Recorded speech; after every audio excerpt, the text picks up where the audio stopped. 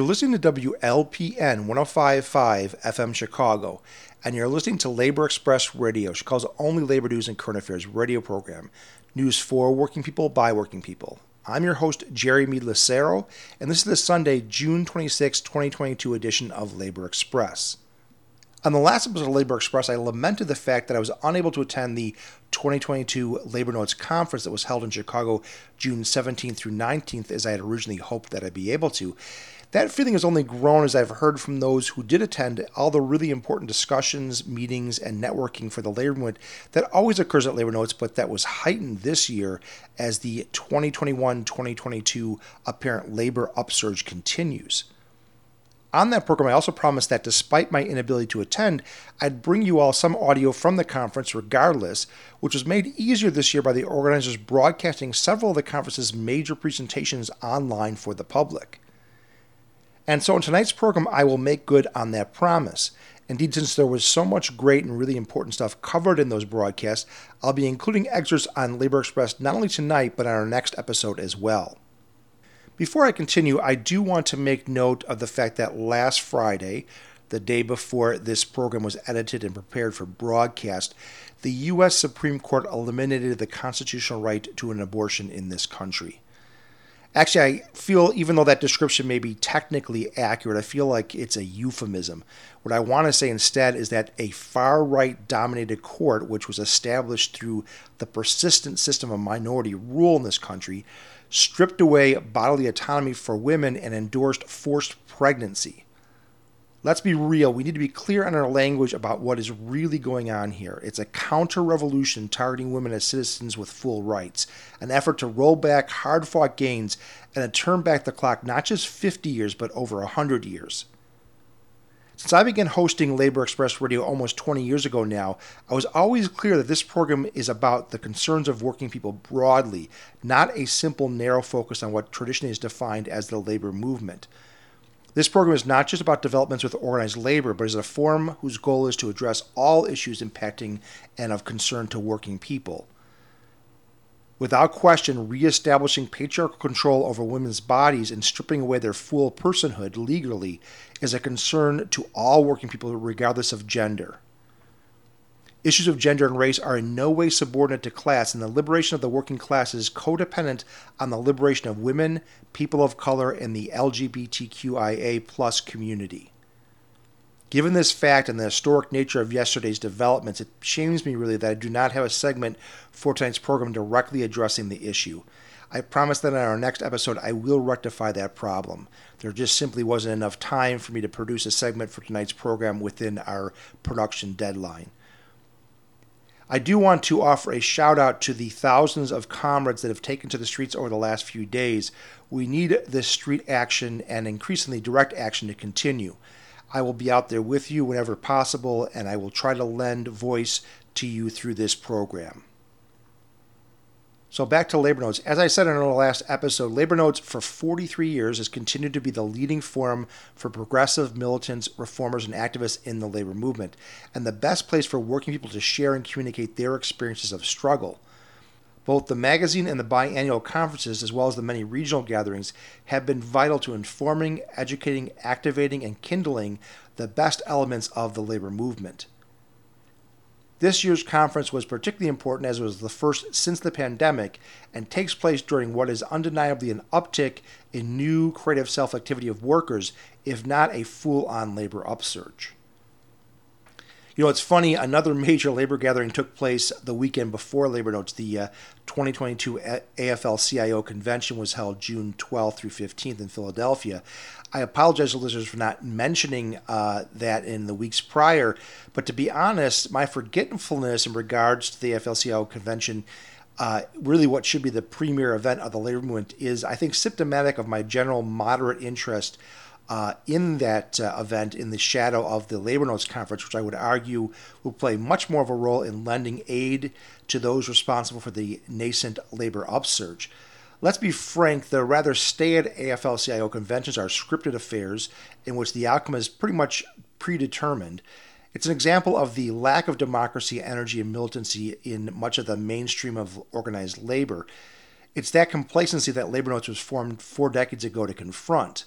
That said, the AFL-CIO convention should not be ignored, and it does represent the vast majority of the nation's labor movement, so I will try to address developments from that convention on upcoming episodes.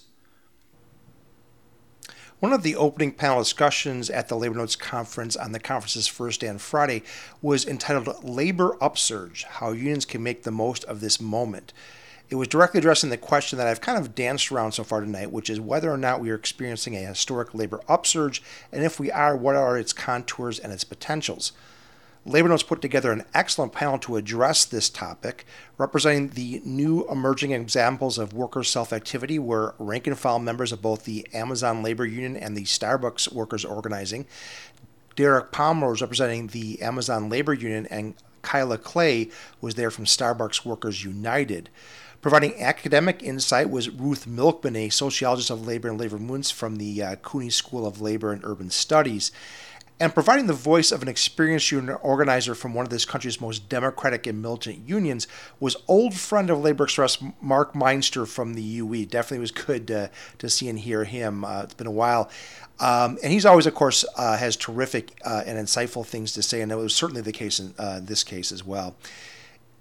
If we're to define the two themes that dominated the panel's discussions, it was how the exciting new organizing that's going on in non-traditional sectors represents a worker-led approach to union organizing and formation, and the youthfulness of many of those at the forefront of this labor upsurge. All organizing efforts should be and are to some extent worker-led, so that's certainly not a new concept. But the reality is that far too often organizing drives have been overly organizer or union staff driven and directed and in a rather top-down fashion. In the case of the Amazon Labor Union, we see a group of rank-and-file workers who chose consciously to form their own union apart from the larger pre-established unions and their bureaucracies. At Starbucks, the workers' organizing effort is supported by Workers United, a major established labor union, but it also tends to be more rank-and-file driven, unlike far too many other organizing attempts in the past.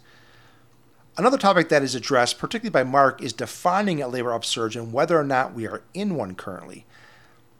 The following excerpt is not quite half of the full presentation. It's the first half and begins with Derek Palmer of the Amazon Labor Union, who was asked by Tammy Kim of The New Yorker, the panel's moderator, to address the question of how the Amazon Labor Union's campaign was driven by these rank-and-file workers who chose to create their own union.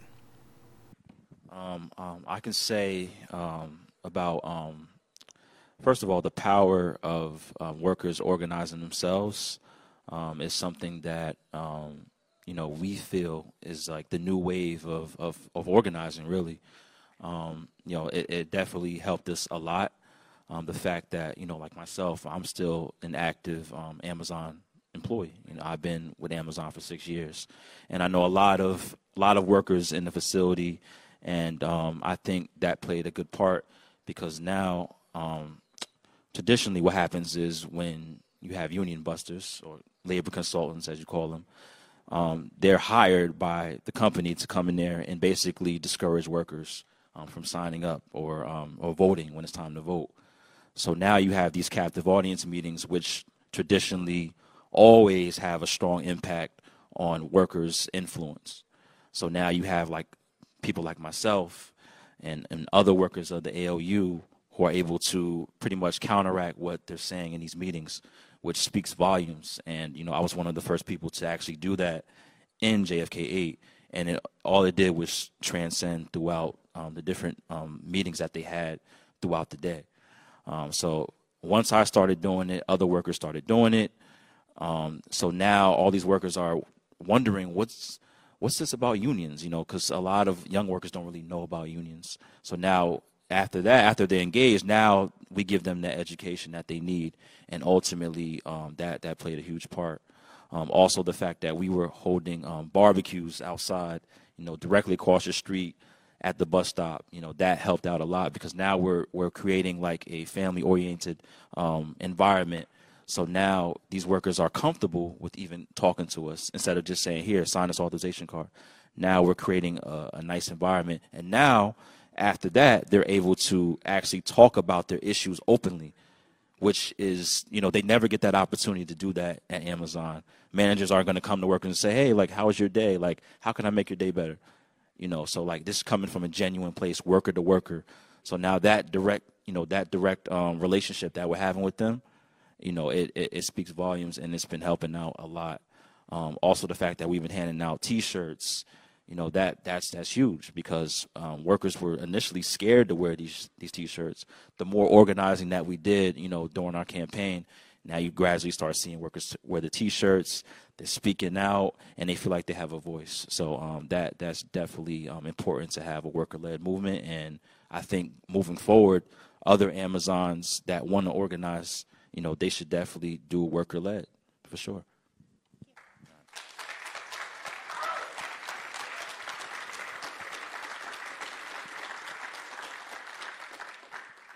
And Kyla, your guys' union's organized a little bit differently. Starbucks Workers United, worker-led, but is sort of affiliated with a larger union, but maybe a kind of smaller part of a larger union, which has given you guys some freedom. Can you talk to us about that, the anatomy of that process? Yeah. So I think for a lot of us, when we first started this, we didn't know much about what a union is. I'll be honest, I was Googling what is a union in about October. And so I think that, you know, there wasn't really much of a conscious decision as to, you know, whether to be affiliated or not. But there was always a conscious decision to make this worker-led the whole way through.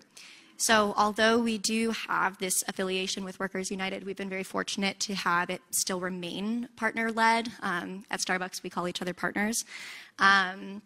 And so Workers United has primarily been support for us, you know, with litigation issues, with making sure that we have resources, but they've been very much deferring to the workers throughout this process. So, you know, as Derek was saying, there's, you know, nothing like the power of workers organizing. I think it's this worker-led type of movement that cannot be beat. One of the ways that we've done this, too, is, you know, a lot of the things that we're told by Starbucks during these captive audience session meetings, these one-on-ones, is that the union is a third party. The union is a third party. And during those captive audience sessions, I would tell our vice president of the region, Amy Tingler, I'd say, Amy, the union is us. Can you please call the union the baristas?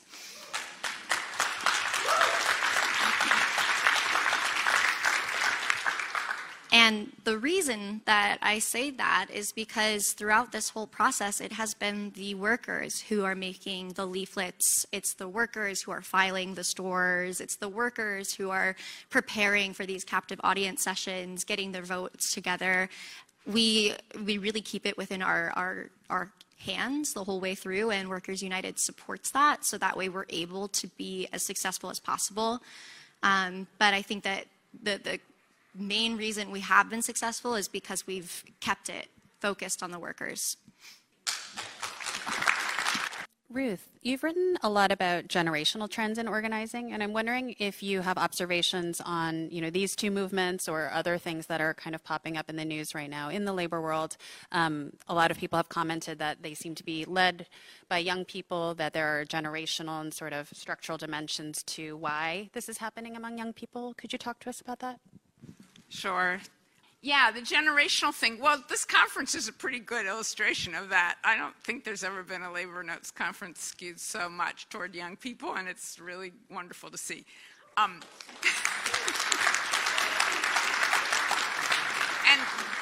if you were in this room for the last session on Starbucks, I don't know about you, but as one of the gray-haired people here, I was very struck by the, with one exception, the extreme youth of the panelists, and I think that's fairly representative of the campaign as I understand it. So what is this about? I've written a lot about this, like Tammy said, so I won't go on and on, but I just want to say that what we've seen, I think since basically 2011, or maybe since the Great Recession, starting with Occupy Wall Street, followed by Black Lives Matter, other social movements, and now a new surge of unionism, is a generation that has kind of had the rug pulled out from under them in the United States, with growing inequality, growing precarity of employment, growing student debt, on and on, all these things that collide with the expectations that now a few generations, I guess, starting with Gen X, millennials, now Gen Y, have been led to expect that if they went to college and did what they were supposed to do, the world would open up to them, and instead they end up working at Amazon or Starbucks and, you know, being treated very poorly by managers and all the rest of it. And well, Stephanie and I and another colleague of ours, Penny Lewis, documented for Occupy the demographics being skewed toward college-educated young people. And I think we're seeing that over and over again in many of these waves of union organizing, starting with actually higher education. It's been going on for quite a while now. This is the extreme case. Graduate students, adjuncts, people with PhDs who are employed at the minimum wage or less to teach college classes, right? They're not easily intimidated by all the managerial BS, right? They know better, and plus, the jobs are not that great, so the risk of being fired is maybe not that strong. Now, that's especially true this year with the labor shortage. Unfortunately, that's not likely to last. Journalists, another example. The wave of teacher strikes, K through 12, were led by young teachers. Obviously, teachers are all different ages and all college educated. And now we're seeing it in these campaigns you just heard about and elsewhere, Apple, REI, and more, museums, nonprofits. All of them are, the leaders anyway, are young and highly educated. So to me, that is really important. And even at Amazon, I think the overall workforce maybe is not so college educated, but many of the leaders seem to be. I know, for example, of some of the African immigrants who work there, who've been active in the campaign, have PhDs or were journalists in Africa or whatever. So anyway, initially, this whole phenomenon did not include unionism. That's pretty recent, but now it does. And I think the labor movement... Anyway, now this generation has the union bug, and it is remarkable because, you know, as Kayla told us a minute ago, what do they know from unions in many cases, right? But now it's spreading, and so I think, you know, this is a moment, and we hope it's the beginning of a major movement.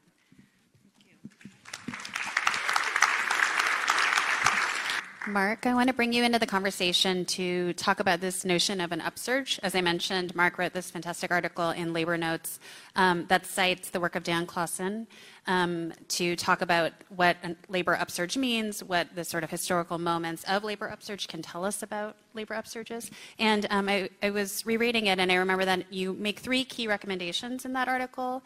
More strikes. You need a large number of activated workplace leaders, and you need worker independence from large mainstream unions that may be risk averse. So, Mark, could you kind of take us through, you know, why you structured the article that way and who Dan Clausen is? Sure. So Dan Clausen was a sociology professor and labor activist at UMass Amherst, and he wrote a book published in 2003 called The Next Upsurge. And there have been other scholars who'd written about this before, but this book really sort of popularized the notion that, you know, clarifying that unions do not grow incrementally. Unions do not grow sort of on a trend line that looks, you know, like this.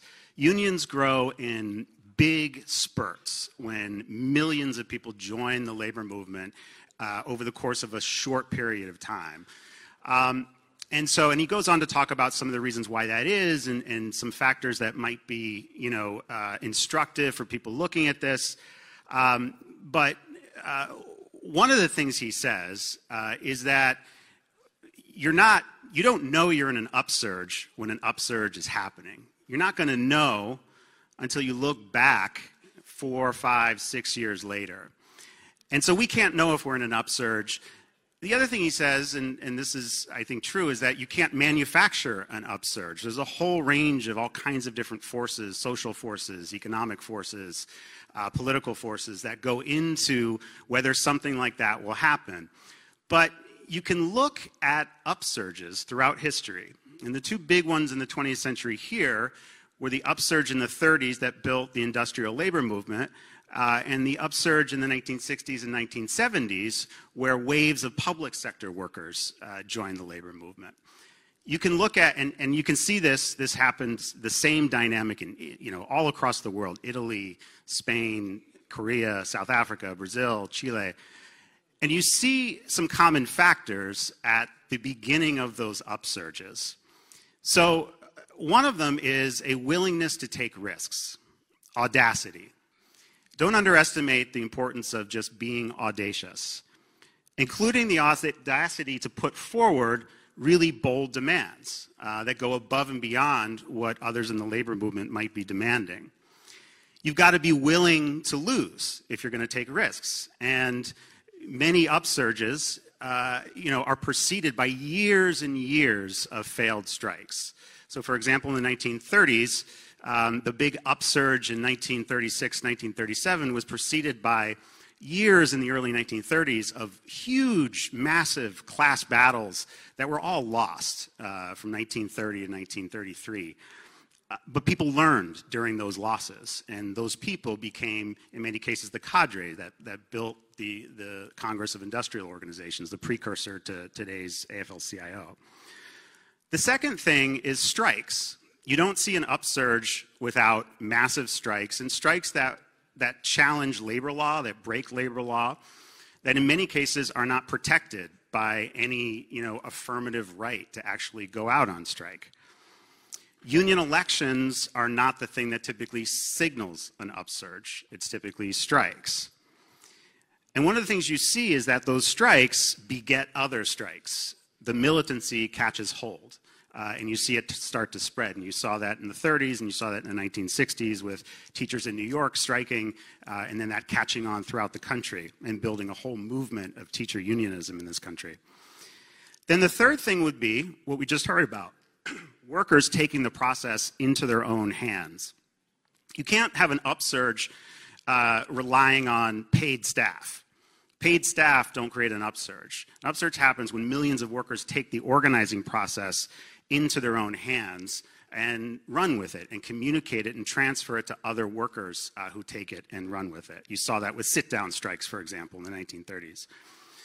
You often see new organizations develop, new networks, new formations, new federations, or you see really sharp challenges within existing organizations. But it's typically not sort of the mainstream of the labor movement that's in leadership, that's leading the charge during an upsurge, although they typically will get involved after. And then you see a big role of the left, whether it's the organized left or sort of the broader social movement left, in these upsurges. And so because you often aren't getting support from the established labor movement, the big unions out there, people who are politically committed to the idea of workers fighting in workplaces and building strong, powerful militant unions, help out, and they provide resources, whether it's legal support or picket line support or organizing training or money or whatever it might be. You need that social force as a resource, especially when you don't have the full backing of the rest of us in the labor movement. There's got to be a center of gravity that exists separate and apart from the mainstream of the labor movement for an upsurge to happen in many cases. And so, we've seen many of those factors at play here. We've seen strikes at Starbucks, right? We've seen a new organization come to the fore at Amazon. Again, we've certainly seen workers take hold of the process. There are some major obstacles still that we have to overcome to make this really, really big, but that's clearly what we should all be thinking about, I think, right now, is how we scale this. Because when you look at upsurges, there are individual people who did specific things at the beginning of all those upsurges that made it into an upsurge. You can't always predict what those are and whether they'll work, but it's the people in this room and the people like us who are going to make this moment become an upsurge.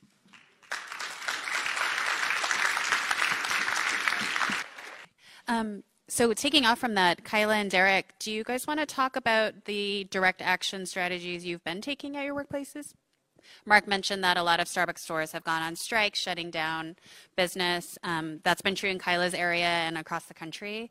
And Derek, I know your guys' movement really started with these COVID protests and walkouts. So yeah, maybe talk about those direct action strategies and how they've helped build your organizations. Well, the walkout that you're referring to that happened in 2020, March 30th, which led to Chris Smalls being fired and also other organizers. I mean, that's really it. That's how we got here, really, if you're thinking about it. That's the beginning of ALU. We just didn't go by the Amazon Labor Union. You know, we the Congress of Essential Workers. So, yeah, I do agree that we need to take more, steps towards striking and collective action. I mean, we've done that. Like, we've done marches to the boss's office, and we always raise concerns. So that's what we're building right now, is doing these small actions and then turning it into large actions. And also right now, the pressure that we're going to put on Amazons across the country, it's going to be big, because we have 100 buildings that have been reaching out to us and want to start organizing. So, yeah.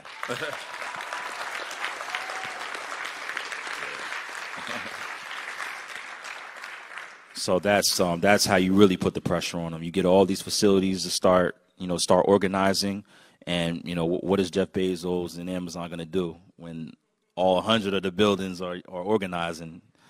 So the pressure, this pressure that has never been seen before, and we're proud to say that we're going to be the ones to do it, and we're just going to keep fighting. Workers are getting empowered every day.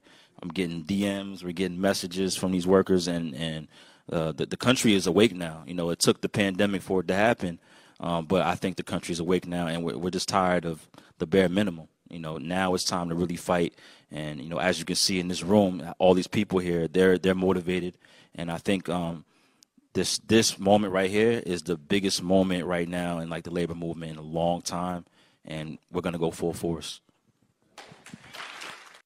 I couldn't agree more that there's been such a union bug, if you will, going around, whether it be from just simply filing for election. I know as soon as my store filed, someone in this room right now reached out to us via email, as well as 15 other people, and it just kept growing. And when it comes to direct action, I think that's really what we're trying to normalize at work right now. We're trying to normalize the word strike, normalize walkouts, because I think that's something that for so long we haven't really seen, at least in my generation. And so, in a way, it's almost kind of good that we haven't seen this, because, we don't have anything holding us back, really. I have a dear friend of mine who's been organizing in Seattle, and her store had not yet been certified, and they went on a ULP strike. She didn't know this, but she found out the next day that was actually a very big deal. And she told me, I'm actually quite glad that I didn't know this, because had I known, I probably wouldn't have done it. And so I think in a way, we're really pushing against what the status quo of organizing has been, but we don't really know that we're doing it. And I think that's been quite successful. And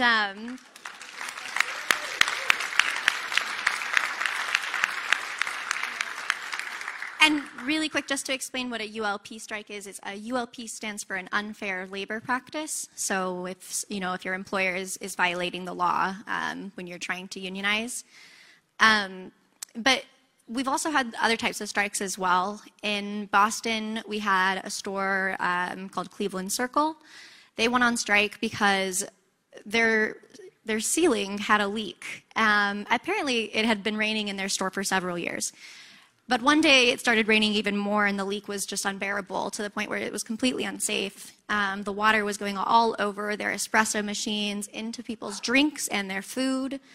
They actually, they showed me a picture of it, and the water was dark yellow. It was disgusting. And their manager just walked out in the middle of this and let them try to figure it out on their own. And the manager made a mistake and sent them all home that day, and all of their workers got together that day. And I got a phone call halfway through, and they said, I think we want to strike.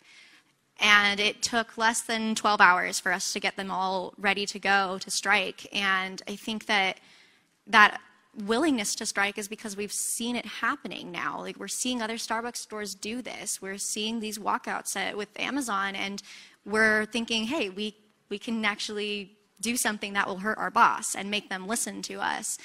And right now, as we're filing more and more stores and we're preparing more and more stores, Howard Schultz just announced that they're not going to give benefits to stores that filed to unionize. Well, come August 1st, when those benefits come out, I think partners are going to be ready to take direct action. And I think that it's going to be a more wide-scale action than we've seen before because we feel empowered to do that now.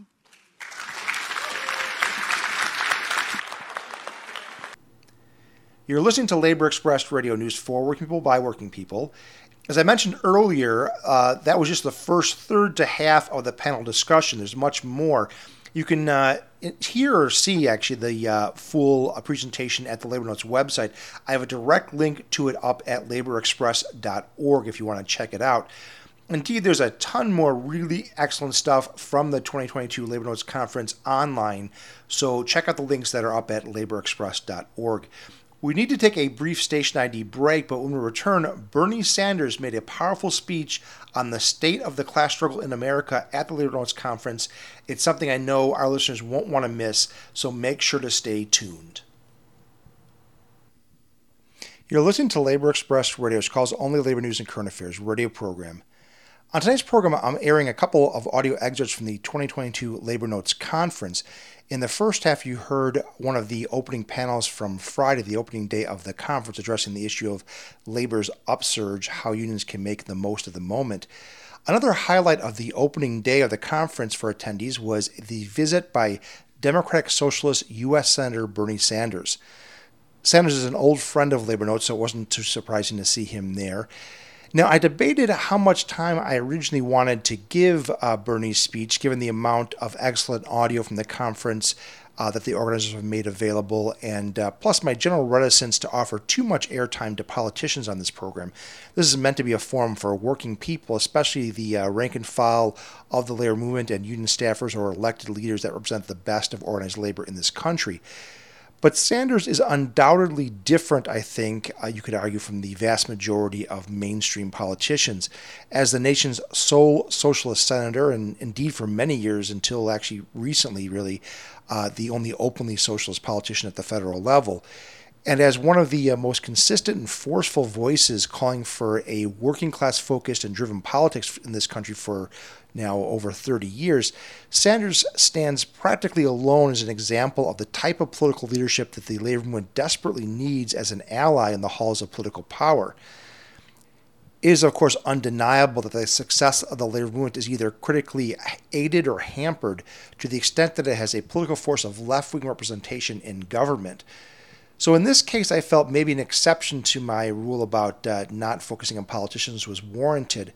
I also originally thought I might try to edit the speech and only provide highlights so as to open space for the equally, if not even more important, critical voices from the conference.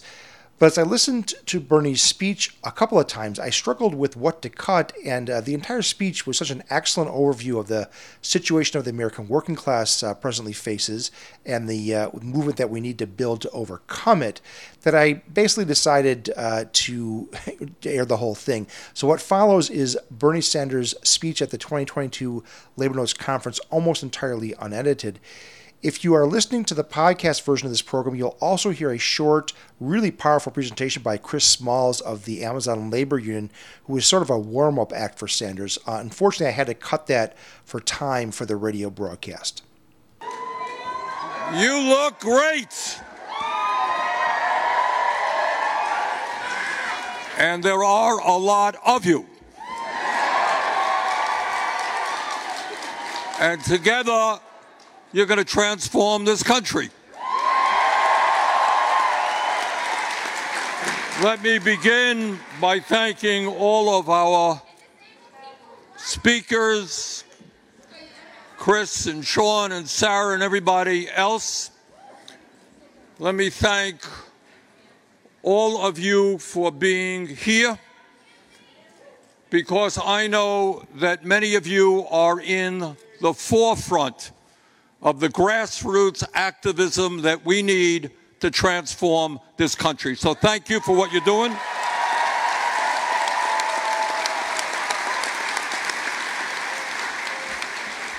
And let me thank Labor Notes, who year after year have been standing up for working families from one end of this country to the other. Labor Notes, thank you.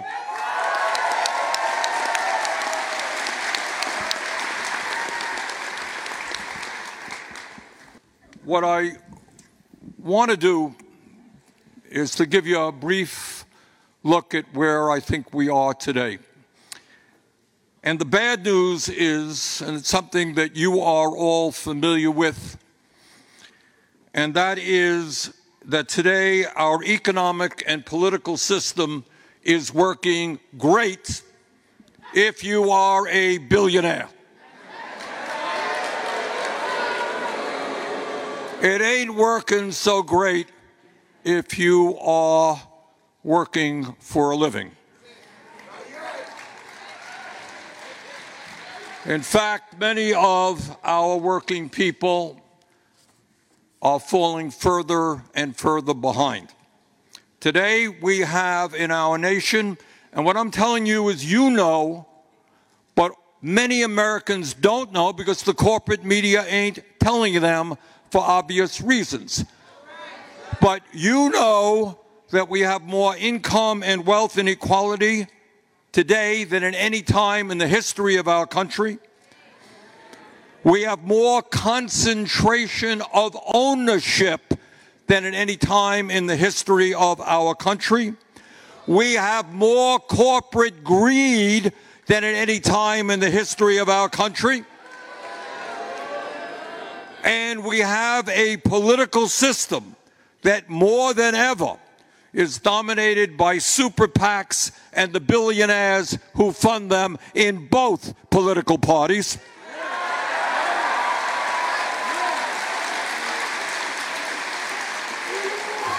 That is the economic and political reality of our time, and that is the reality which, for the sake of working families across this country and for future generations, together we must and will change.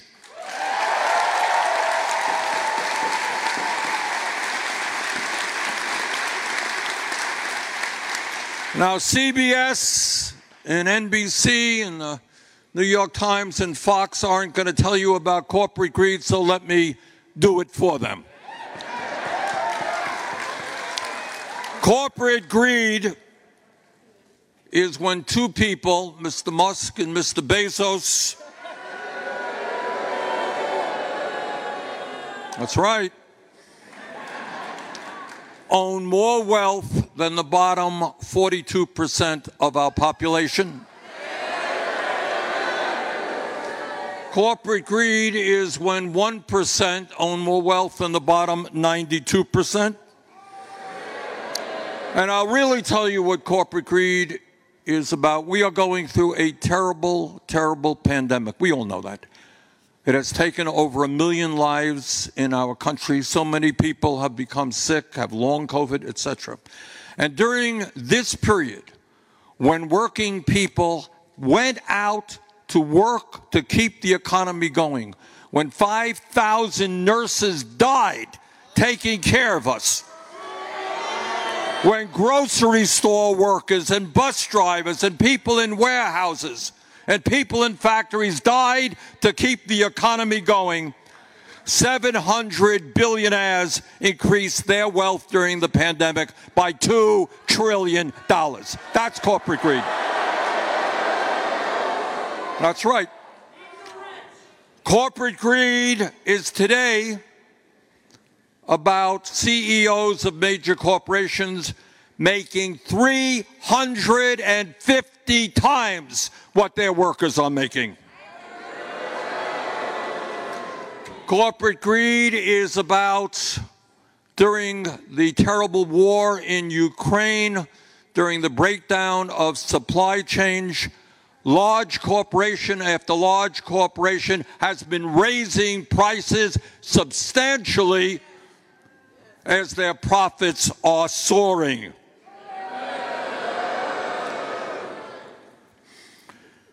Corporate greed is about a rigged and corrupt tax system in which in a given year, billionaires do not pay a nickel in federal income tax. And when we talk, that is right, criminal is the right word.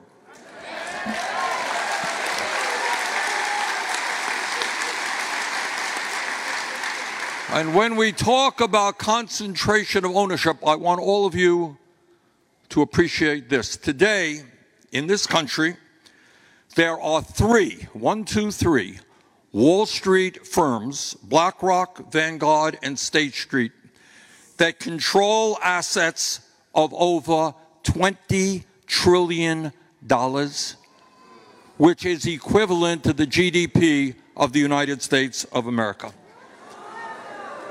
3 Wall Street firms control hundreds and hundreds of corporations all over our country and around the world. That's right, part of it. And when we talk about corporate greed, we're talking about drug companies raising their prices, while 1 out of 4 Americans cannot afford the prescription drugs their doctors prescribe. And let me give you an example. I mean, it is so out of control that it really, literally is hard to believe. I'll give you an example. The CEO of Moderna recently received, got this, a $926 million golden parachute. Now, can you believe it? We are fighting and struggling to make sure that our people are vaccinated in this country and around the world. Federal government puts $2.5 billion into Moderna to develop a vaccine, and this guy walks away above and beyond his other stock with over $900 million in golden parachute.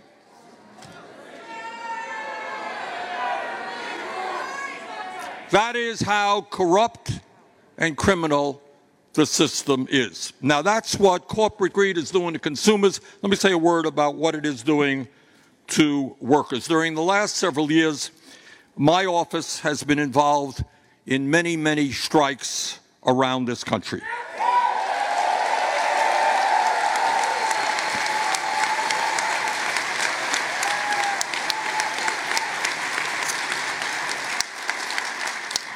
We stood with the UAW, who went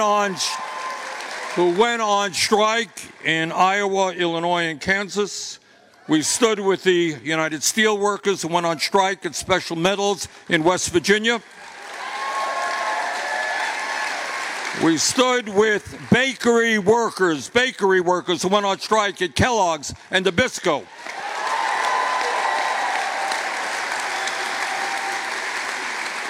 We continue to stand with the United Mine Workers, who are still on strike at Warrior Met.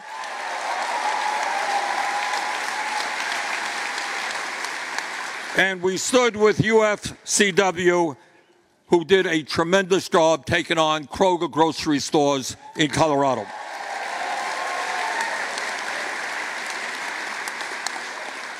And here is what I learned that I really did not fully appreciate before we got involved, and that is that in every instance of these strikes and many others, these strikes were provoked by corporations owned by large conglomerates who were making huge profits. This is not a moment when a company goes to Sean and say, look, you know, we're falling apart, our revenue is down, we need to sit down and talk. These are companies today that are making huge profits. And then they go huge, that's the word.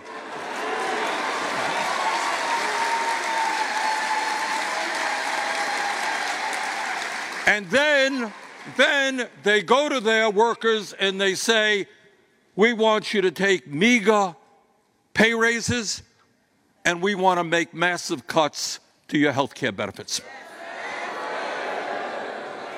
Just today, I visited with striking UAW workers in Racine, Wisconsin, and Burlington, Iowa.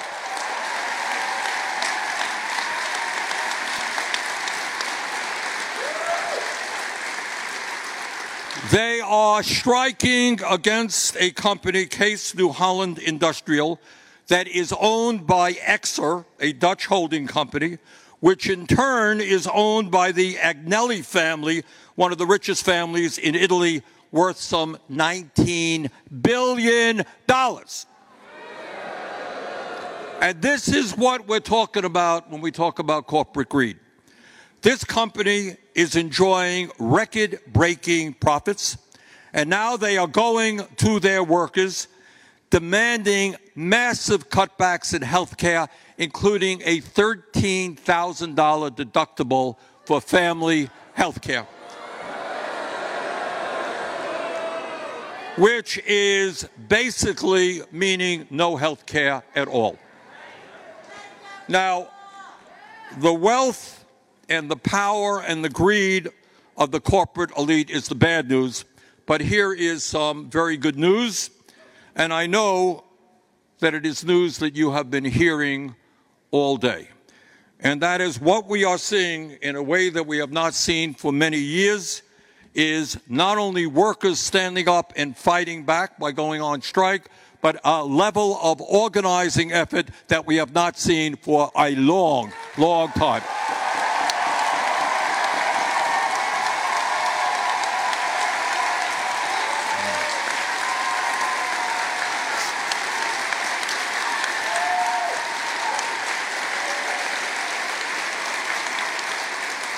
We are seeing workers taking on billionaires and telling them they ain't gonna get away with their greed anymore. And that's the case at Amazon.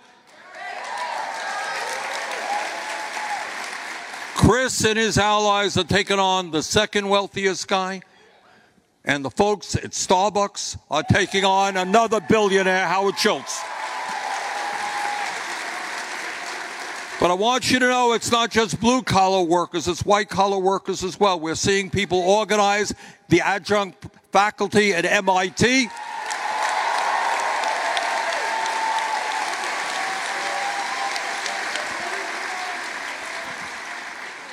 In my city and in other large hospitals around this country, resident doctors,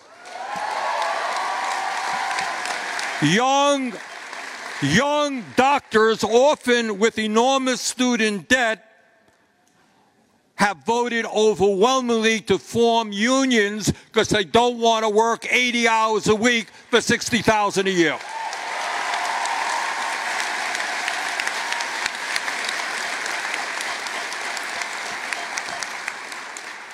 Furthermore, maybe most importantly, I know that the corporate media and the mainstream politicians say that those of us in this room are radical, we're unrealistic.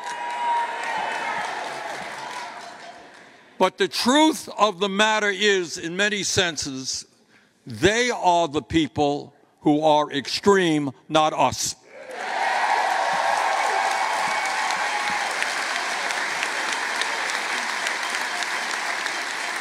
So I want you to know that poll after poll shows that on every major issue that we are fighting for, the American people, in some cases, overwhelmingly are with us and our agenda.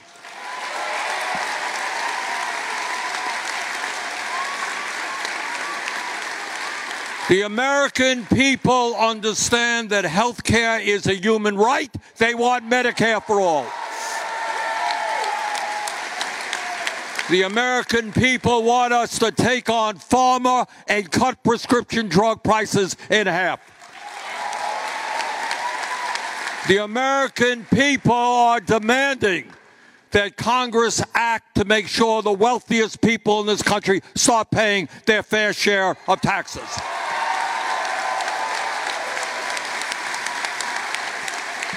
They want us to address the crisis in child care and in pre-K. They want to build the millions of units of affordable housing we desperately need. They want us to cancel student debt and make public colleges and universities tuition free.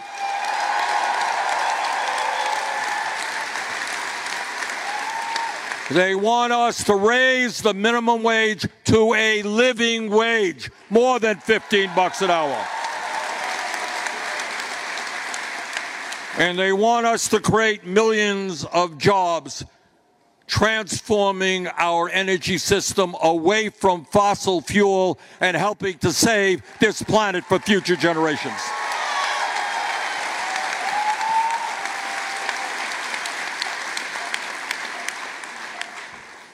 In other words, the American people are telling us that they want a government that represents everybody and not just billionaire campaign contributors.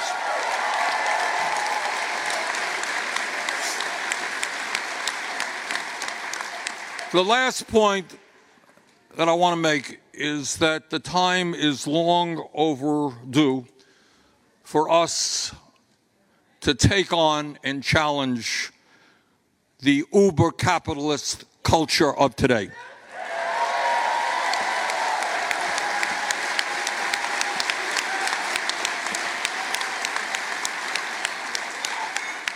You know, hundreds of thousands of people have criminal records in this country today for the quote-unquote crime of smoking marijuana.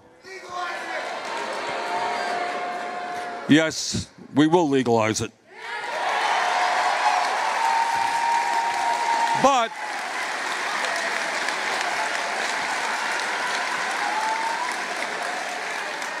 But, and this is what I mean about our current culture, smoking marijuana in a number of states today is illegal. But I'll tell you what's not illegal. It is not illegal for the heads of major oil and coal companies who knew 40 years ago that their product was helping to destroy the planet. And what they did with that information is to fund organizations who lied about the reality of climate change. It is not illegal for the heads of drug companies to raise prices so that millions of people cannot afford the medicine they desperately need, and some of them die. That's not illegal. There was a study that came out today from Yale, and the estimate is that 338,000 people died during the pandemic unnecessarily because we do not have Medicare for all. Over 300,000 people, but it is not criminal for those people to spend huge amounts of money continuing the corrupt and dysfunctional healthcare system that we have. So, brothers and sisters, we are in truly a pivotal moment in American history. And our job is to bring the working class together.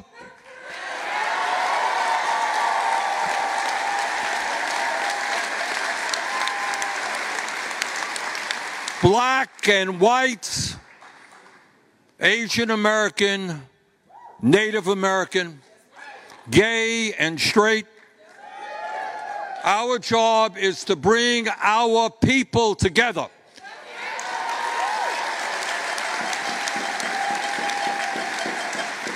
Around an agenda that says we are going to put an end to this outrageous level of corporate greed.